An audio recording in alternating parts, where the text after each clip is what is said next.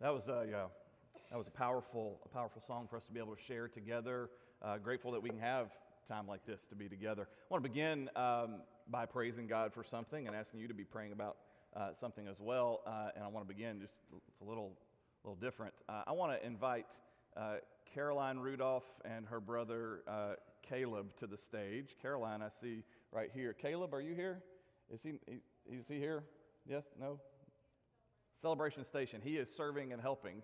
So, Caroline, come on up here. All right, you're going to have to take one for the team and just do this by yourself. All right? Clearly, they don't have any idea that I'm doing this to them. I didn't tell them ahead of time because I was afraid they would say no. So, Caroline, I was planning on you being up here with your brother. But I want you to know, all right, so the reason I've called Caroline up here, it was not too long ago, we were taking up a collection to help those hurricane victims over in North Carolina. And so you've been watching the news, kind of like we have this week. We saw Michael come through and do a lot of damage in the Florida Panhandle there, and the Rudolphs have family in Panama City, and they may still be. I think the family is still here. Some of their family they were able to evacuate. Caroline, I think it's your aunt, right? Who's here? Caroline's uncle, I believe, is a firefighter, and so he stayed back to kind of help with the situation there. But Caroline's aunt was able to come. They've been staying with the Rudolphs all week. Caroline is an 11th grader here, and her brother Caleb is in the 8th grade. And so they've been spending time all week with family, understanding the reason that they're here in town. And one of the things that they wanted to do that's happening today that you may not know about, and I want you to be aware of it, I want you to be praying about it, and I really want us to be able to support what these two are wanting to do.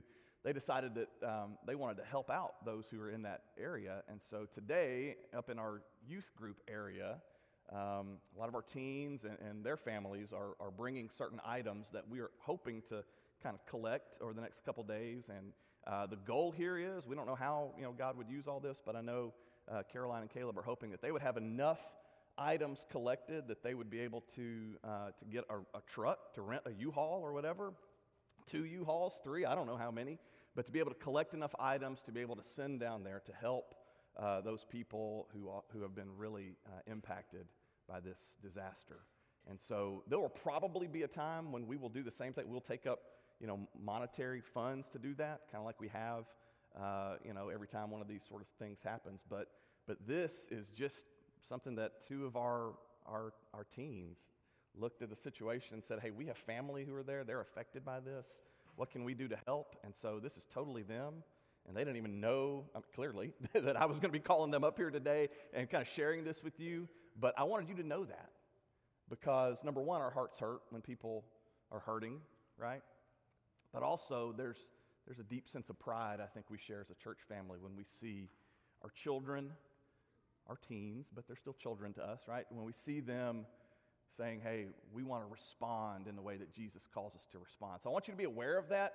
Caroline, I don't know what you have going on after this, but I want to ask you if you would stay kind of down front here so that folks could come and ask you what sort of things they need and how they can bring those to you, because I know you probably don't have like a 24-pack of Gatorade in your trunk right now that you could contribute, but it's stuff like that they're hoping to collect. So if you're interested, you can come down here. Caroline will be right here on the front row, okay? And you can talk to this young lady about ways that you can help. So I wanted you to know about that, okay? Thank you for standing up here, Caroline. You can go ahead and be seated. All right, sweetheart. We can applaud that, right?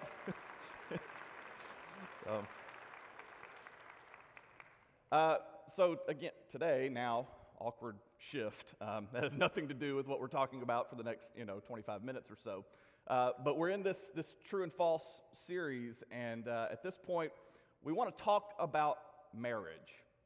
We want to spend our time today talking about and seeing what God's Word has to say about the truth about marriage. And so I want to begin today, our time together now, in sort of a different place. I want us to kind of be able to laugh a little bit, because one of the hallmarks of a good marriage is that it is filled with joy and it is filled with laughter. And I came across something this week as I was preparing for this, kind of wanted to share it with you, because maybe this applies to you. I found a website that has compiled about 30 or 40 of the best tweets on Twitter that sum up married life, okay? Now, we're not going to go through all of those, but I've sort of culled out some of the best, and I think some of these are pretty funny. You may as well. This is from Michelle Ames. She says, this is married people problems. Making sure that you're the first to ask, what do you want for dinner, so you don't have to be the one to decide, right? Any of you relate to that? Sonny learned that trick early on in our marriage. This conversation, has this ever happened? How much did that cost? And then the response is, I got a good deal on it. That's not an answer to the question, right? It's not, did you get a good deal on it? The question is, how much did that cost, okay? I like this one. I opened the dishwasher and it's full of clean dishes and I'm scared my wife is going to know that I know, right? Some of you don't understand that. Some of you laugh because you're guilty, all right? Aaron Clark, you laughed a little too much on that one. Jennifer White says, I'm still waiting for my husband to apologize for what he did in my dream last night. Jennifer would be waiting a long time if she were married to me. Has this ever happened to you? You're out in public. Me, a kid is crying. My wife, it's not one of ours. We fist bump, right? That tells you everything you need to know. Couples have an amount that they can spend up to without discussing it with each other. Mine is around $50. My wife's is around $643.27, apparently, right? There's a story behind that one. When my husband goes outside to investigate a strange noise, how long do I have to wait before unpausing the show we were watching? That is married life in 2018, is it not? And then this is the last one. My wife wanted 2 kittens, but I'm the man in this house, so we got 2 kittens. All right. Now, those are some of the best ones from Twitter. This next one I wanted to end with, it doesn't come from Twitter, but it comes from a young boy who I'm guessing in his class at school had to write something down about, what makes up a good marriage. I think he kind of nails it maybe better than any of these. How would you make a marriage work? Tell your wife she looks pretty even if she looks like a dump truck.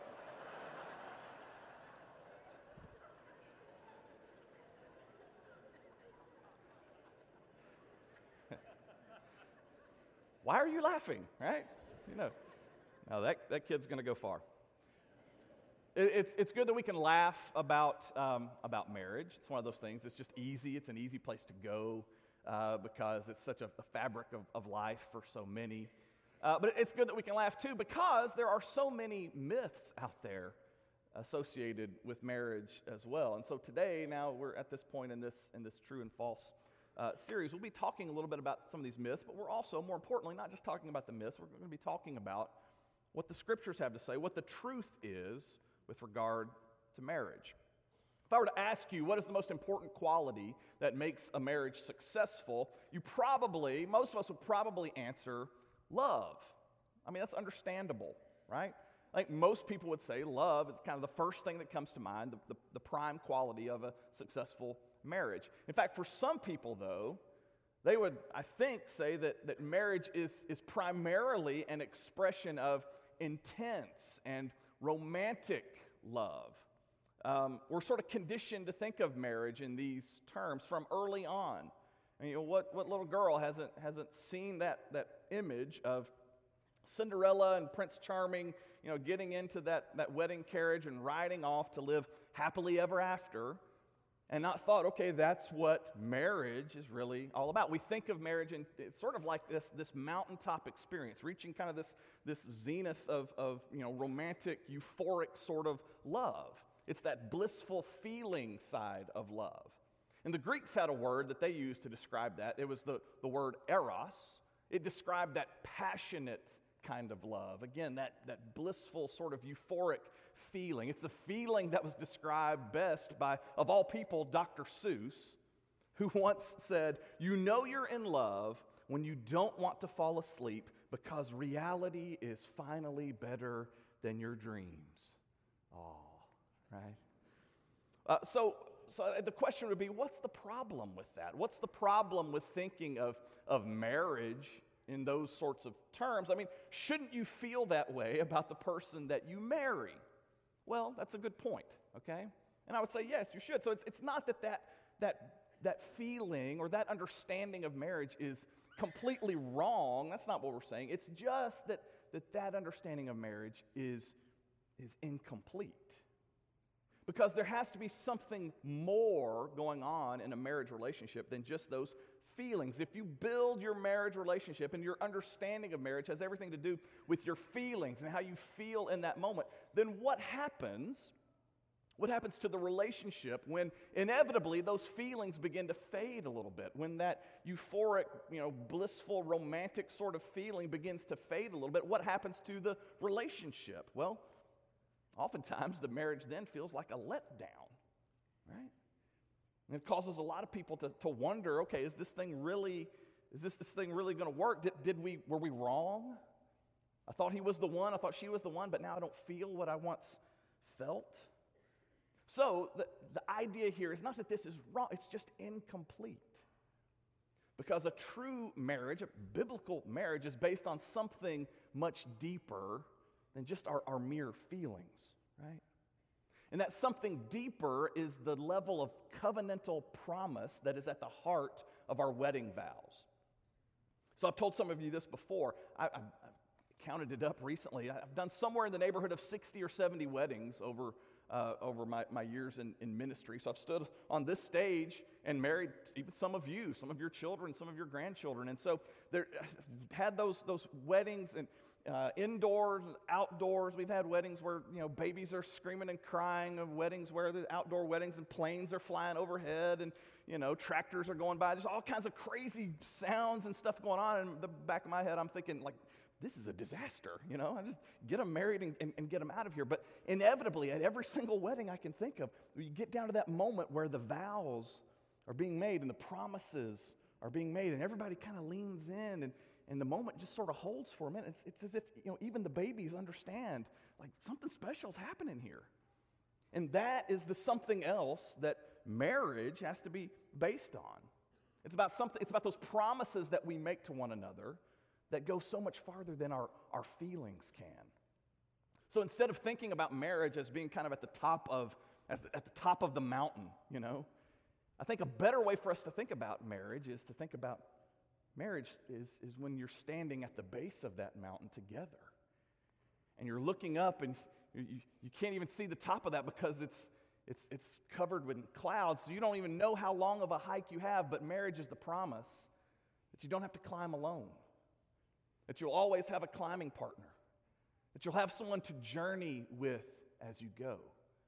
That commitment runs deeper than feelings. Trevin Wax is an author I really like, been reading a lot of him lately. And he says this: if your wedding vows are simply an expression of how you felt when you're married, and keeping those vows feels impossible because nobody feels that way all the time. And then he says this: that's why historically wedding vows have not focused so much on that feeling of love, but instead on the vow of commitment, to be an unbreakable source of faithfulness no matter what may come. He says when you say I do, what you're really saying to your partner, you're saying one of us will stand at the grave of the other.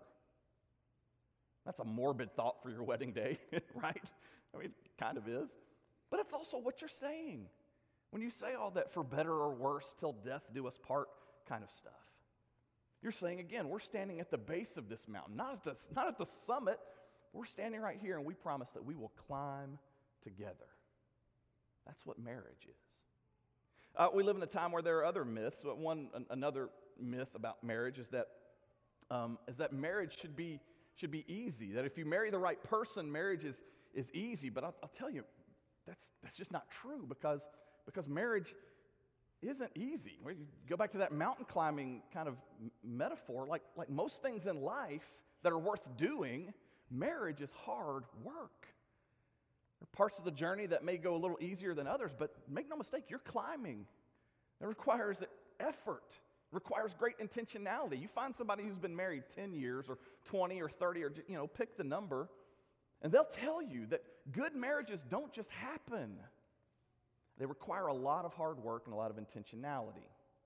Tim Keller says that when he counsels couples and they come in, maybe they're having some issues, a lot of times what he hears them say is that love shouldn't be so hard. This should come naturally, right? And if you're having problems, it's probably easy for you to default into that line of thinking. But Keller says he always pushes back. He says, why in the world would you think that? He says, if someone wants to play professional baseball, he doesn't have a right to come along and say, it shouldn't be this hard to hit a 90-mile-an-hour fastball. Or someone wants to write some great piece of literature, she doesn't have the right to sit back and say, it shouldn't be this hard to write great characters and a compelling narrative. He says, what makes marriage so hard is you have two people who are broken by sin. And loving someone who's broken by sin is hard. It's hard for you, and it's hard for the person who's trying to love you because you're also broken by sin. And so Keller says whenever he meets with those couples, he tells them, raw natural talent doesn't cut it here. It doesn't enable you to play baseball as a pro, or it doesn't enable you to write great literature without enduring enormous discipline and work. So why would it be any easier to love someone well who's been broken by sin? There's a final myth that's popular in our culture. We'll talk about this, and we'll jump into God's Word together. There's this myth that's popular today that we possess the power to redefine marriage however we would like, either at the governmental level or at the personal level. You're well aware of the fact that the traditional definition of marriage has been challenged and reinterpreted in recent years. It's a reminder of what we talked about last week, that culture is this great normalizing force. It's also a great moralizing force. So, what was universally considered a covenant relationship between a woman and a man and God has now been redefined to mean the legally recognized union of two people as partners in a personal relationship. So many in our culture will refer to same-sex unions as marriages, even though that recalibrates the biblical definition of marriage. People do the same thing with open marriages, which, if you don't know what that is, it's where married couples give one another permission to violate their wedding vows and sleep with multiple partners outside the marriage. Yes, that's a thing now. So, that's just another way for us of redefining the biblical concept of marriage as revealed in the Scriptures.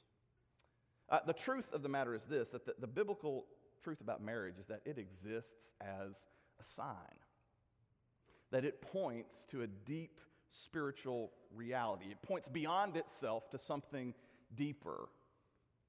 To put it differently, marriage is a means, it's not an end in itself. So according to the Bible, God has deep purposes. He has intentional purposes for marriage. And one of the places where you find this spelled out pretty clearly is in Ephesians chapter 5, which we'll look at here. If you want to turn there in your Bibles, feel free to. This will be the primary place we'll look at here together this morning. As Paul is writing here, he has some very specific instructions for wives and husbands, which we'll look at. But then at the end of this teaching, he sort of pulls back a little bit and gives us insight into God's purpose for marriage in the first place. And that's what makes this passage so essential for our understanding. Ephesians 5:21 through 33. This is God's word. Submit to one another out of reverence for Christ. Wives, submit to your husbands as you do the Lord. For the husband is the head of the wife, as Christ is the head of the church, his body, of which he is the Savior. Now, as the church submits to Christ, so also wives should submit to their husbands in everything. Husbands, love your wives, just as Christ loved the church and gave himself up for her to make her holy, cleansing her by the washing with water through the word, and to present her to himself as a radiant church, without stain or wrinkle or any other blemish, but holy and blameless. In this same way, husbands ought to love their wives as their own bodies. He who loves his wife loves himself. After all, no one ever hated their own body, but they feed and care for their body, just as Christ does the church, for we are members of his body. For this reason, a man will leave his father and mother and be united to his wife, and the two will become one flesh. And this is a profound mystery, but I'm talking about Christ and the church. However, each one of you must also love his wife as he loves himself, and the wife must respect her husband. And that's God's word from Ephesians 5. Let's deal with this part first. Biblical submission in marriage is never about inferiority or superiority. I think that's an important point for us to clarify. A wife's submission to her husband, as it's described here, is not about female inferiority, nor is it about male superiority. Just as the submission of Christ to the will of God the Father isn't rooted in the fact that Jesus is somehow some sort of lesser God than God the Father. That's not in play here at all. In fact, everything that Paul has to say about marriage and about submission in marriage flows out of what he says in verse 21, which Unfortunately, in a lot of Bibles previously, those little headings, verse 21 was left in the previous category, the previous heading there. But truthfully, it grounds everything that's said about marriage. So in verse 18, he talks about being filled with the Spirit. And if you're filled with the Spirit, as it says in verse 18, then that makes a submissive heart possible, which he talks about in verse 21. And verse 21 is gender inclusive. That's an all play. We submit to one another out of reverence for Christ, okay? So any misunderstanding of what that means usually comes out of the fact that someone who's teaching that, and it's usually a man, someone who teaches that does so without the context of verse 21. It would take us a long time to unpack that more fully, but that's just for our understanding for today, because when we read this passage, that's the first thing that comes to mind for a lot of us. What in the world is all that about? Verse 21 kind of grounds all of that, okay? Then there's this. He says marriage functions according to God's purposes when these two things happen. When wives submit to their husbands, and that is a submission, he says, that is patterned after the way the church submits to Christ, okay? So God's purposes for marriage are fulfilled when that happens. But then also this, when husbands love their wives, and he says that's a love that is patterned after the love that Christ has for his church. And so you can see there, Paul quotes from Genesis chapter 2 about father and mother, or leaving father and mother, becoming one flesh. But even there, he sees a connection between marriage and the church. And so that's why he says there in verse 32 that this is a profound mystery, but I'm talking about Christ and the church. And you think, wait a minute, I thought you were talking about husband and wife. And he says, well, I was. But if you back up and you look at the big picture, husband and wife is a great parallel for us to understand the nature of our relationship to Jesus. Paul says that there's more to the meaning of marriage than meets the eye. It reveals something deep, something that otherwise remains hidden. The relationship between Christ and the church is demonstrated there. It is revealed there. So, if you catch what he's saying, that means this, that the mission of marriage is to declare the gospel. It's about so much more than our feelings. It's about so much more than like cultural trends. It's the mission that God has for marriage is to declare the gospel, to preach a word, to proclaim a word about this life that comes through submission and love. In its purest sense, marriage is about the eternal love of God. It demonstrates the selfless love of God, the agape love of God. That is the word that is used over and over to describe the love of God, the love that prompted God to send Jesus into the earth to begin with. John 3:16, that passage that encapsulates the heart of the gospel for us.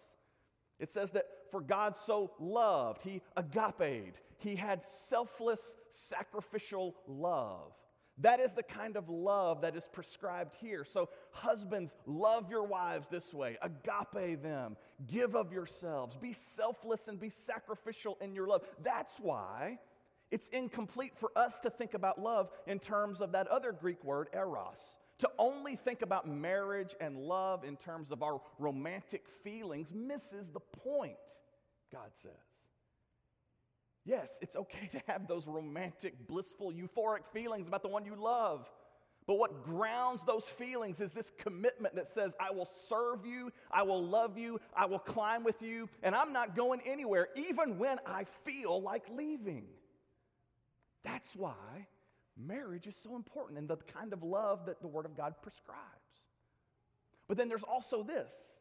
So in a marriage, we have not only that love that is modeled, but we have that submission. We see our response, right? We see our response to that kind of love that comes from God, and that is to submit ourselves, our will, our decisions, everything about ourselves. We submit them to the lordship of Jesus. And the way that that is modeled is through the submission of a wife who has been loved in turn by her husband like this, and all that comes together in this way that beautifully and powerfully proclaims the gospel. That means that marriage, one of the things that makes marriage so important is that it is evangelistic in nature. Your marriage, the marriages in this church, the marriages in this community, and in this country and around the world, they exist not just to give you somebody to go to dinner with. They don't exist just to like feed some sort of romantic hole you have in your heart. I mean, that's great. I love my wife and I have those feelings for her. But the purpose of marriage goes so much far beyond just giving me what I want. It's about proclaiming the gospel to the world. And when people see two people who love Jesus and who love each other like that, the idea is that then they will want to understand and experience that love for themselves as well. An author by the name of Christopher Ash tells this story. He says some years ago, there arose this dispute in Britain between the Treasury and the Foreign Office. And the argument was about which British ambassadors would be provided with a Rolls Royce as they served in these foreign capitals. So unsurprisingly, the members of the Treasury Department, they wanted to give out these cars kind of sparingly. They said, well, this really taxes the budget. How about we only give those out to the ones in some pretty important embassies, Washington, D.C., and Paris, and a few other places. But the Foreign Office countered with this sort of logic. They said that most people in these foreign capitals have not visited Great Britain. And so when they see these beautiful cars gliding down their streets with a UK flag on the front, here's what they'll say to themselves. They'll say, I've not been to Great Britain. In fact, I don't know much about it. But if they make cars like that there, then Britain must be a wonderful place. And in a similar fashion, it's God's hope that men and women may say to themselves when they see a Christian marriage, I don't even know if there is a God. There are times when I've questioned that myself. But if he can make two people love each other like that, and give of themselves like that, and commit to each other like that, he must be a good God. That's the truth about marriage. That is the purpose for which God created marriage. It's about so much more than our feelings, our cultural trends. It exists as an expression of the gospel. And today we'll just close right there and let that truth sort of sink in. That these relationships that we're a part of, many of us, they exist to proclaim the good news about Jesus Christ. I want to close just by saying a special prayer right now. And to pray and ask God's blessings upon the marriages that make up this church. I know not everyone here is married, and so you may feel a little out of sorts that we're focusing just on one group, but can we find it within ourselves to be praying, whether we're married or not, whether that term has rich meaning to us or not? Can we find it within ourselves to be praying that these marriages would be healthy and sound and solid, that they are good, that they're part of God's good creation, that they're a sacred gift, that the gospel would be proclaimed through those relationships that are a part of this church? If you can join me, I think that's something worth praying about this morning. Let's bow together and let's pray. Father, you're good, and we know that your love endures forever. Father, we thank you that we experience just a taste of that enduring love through the men and women that you put into our lives. And God, for many, the greatest conduit of that love would be their spouse. It would be a loving husband or a loving wife. Lord God, this marriage is this church isn't made up entirely of marriages, but God, there are many that are present here. And so, Lord, we pause in this worship, and we come and we seek you, and we ask your blessings upon the women and the men, the children who are part of these families. Lord God, every one of us can think of someone we know who has modeled for us this kind of faithfulness, this kind of love, this kind of submission in the context of their marriage. God, right now we focus on that individual, we focus on that couple, and we give thanks, God. Lord, I'm grateful for the times when we can honor the women and men in this church who've been married for a long time. We give thanks for their faithfulness and their obedience, that long walk in the same direction, Father. God, we honor them.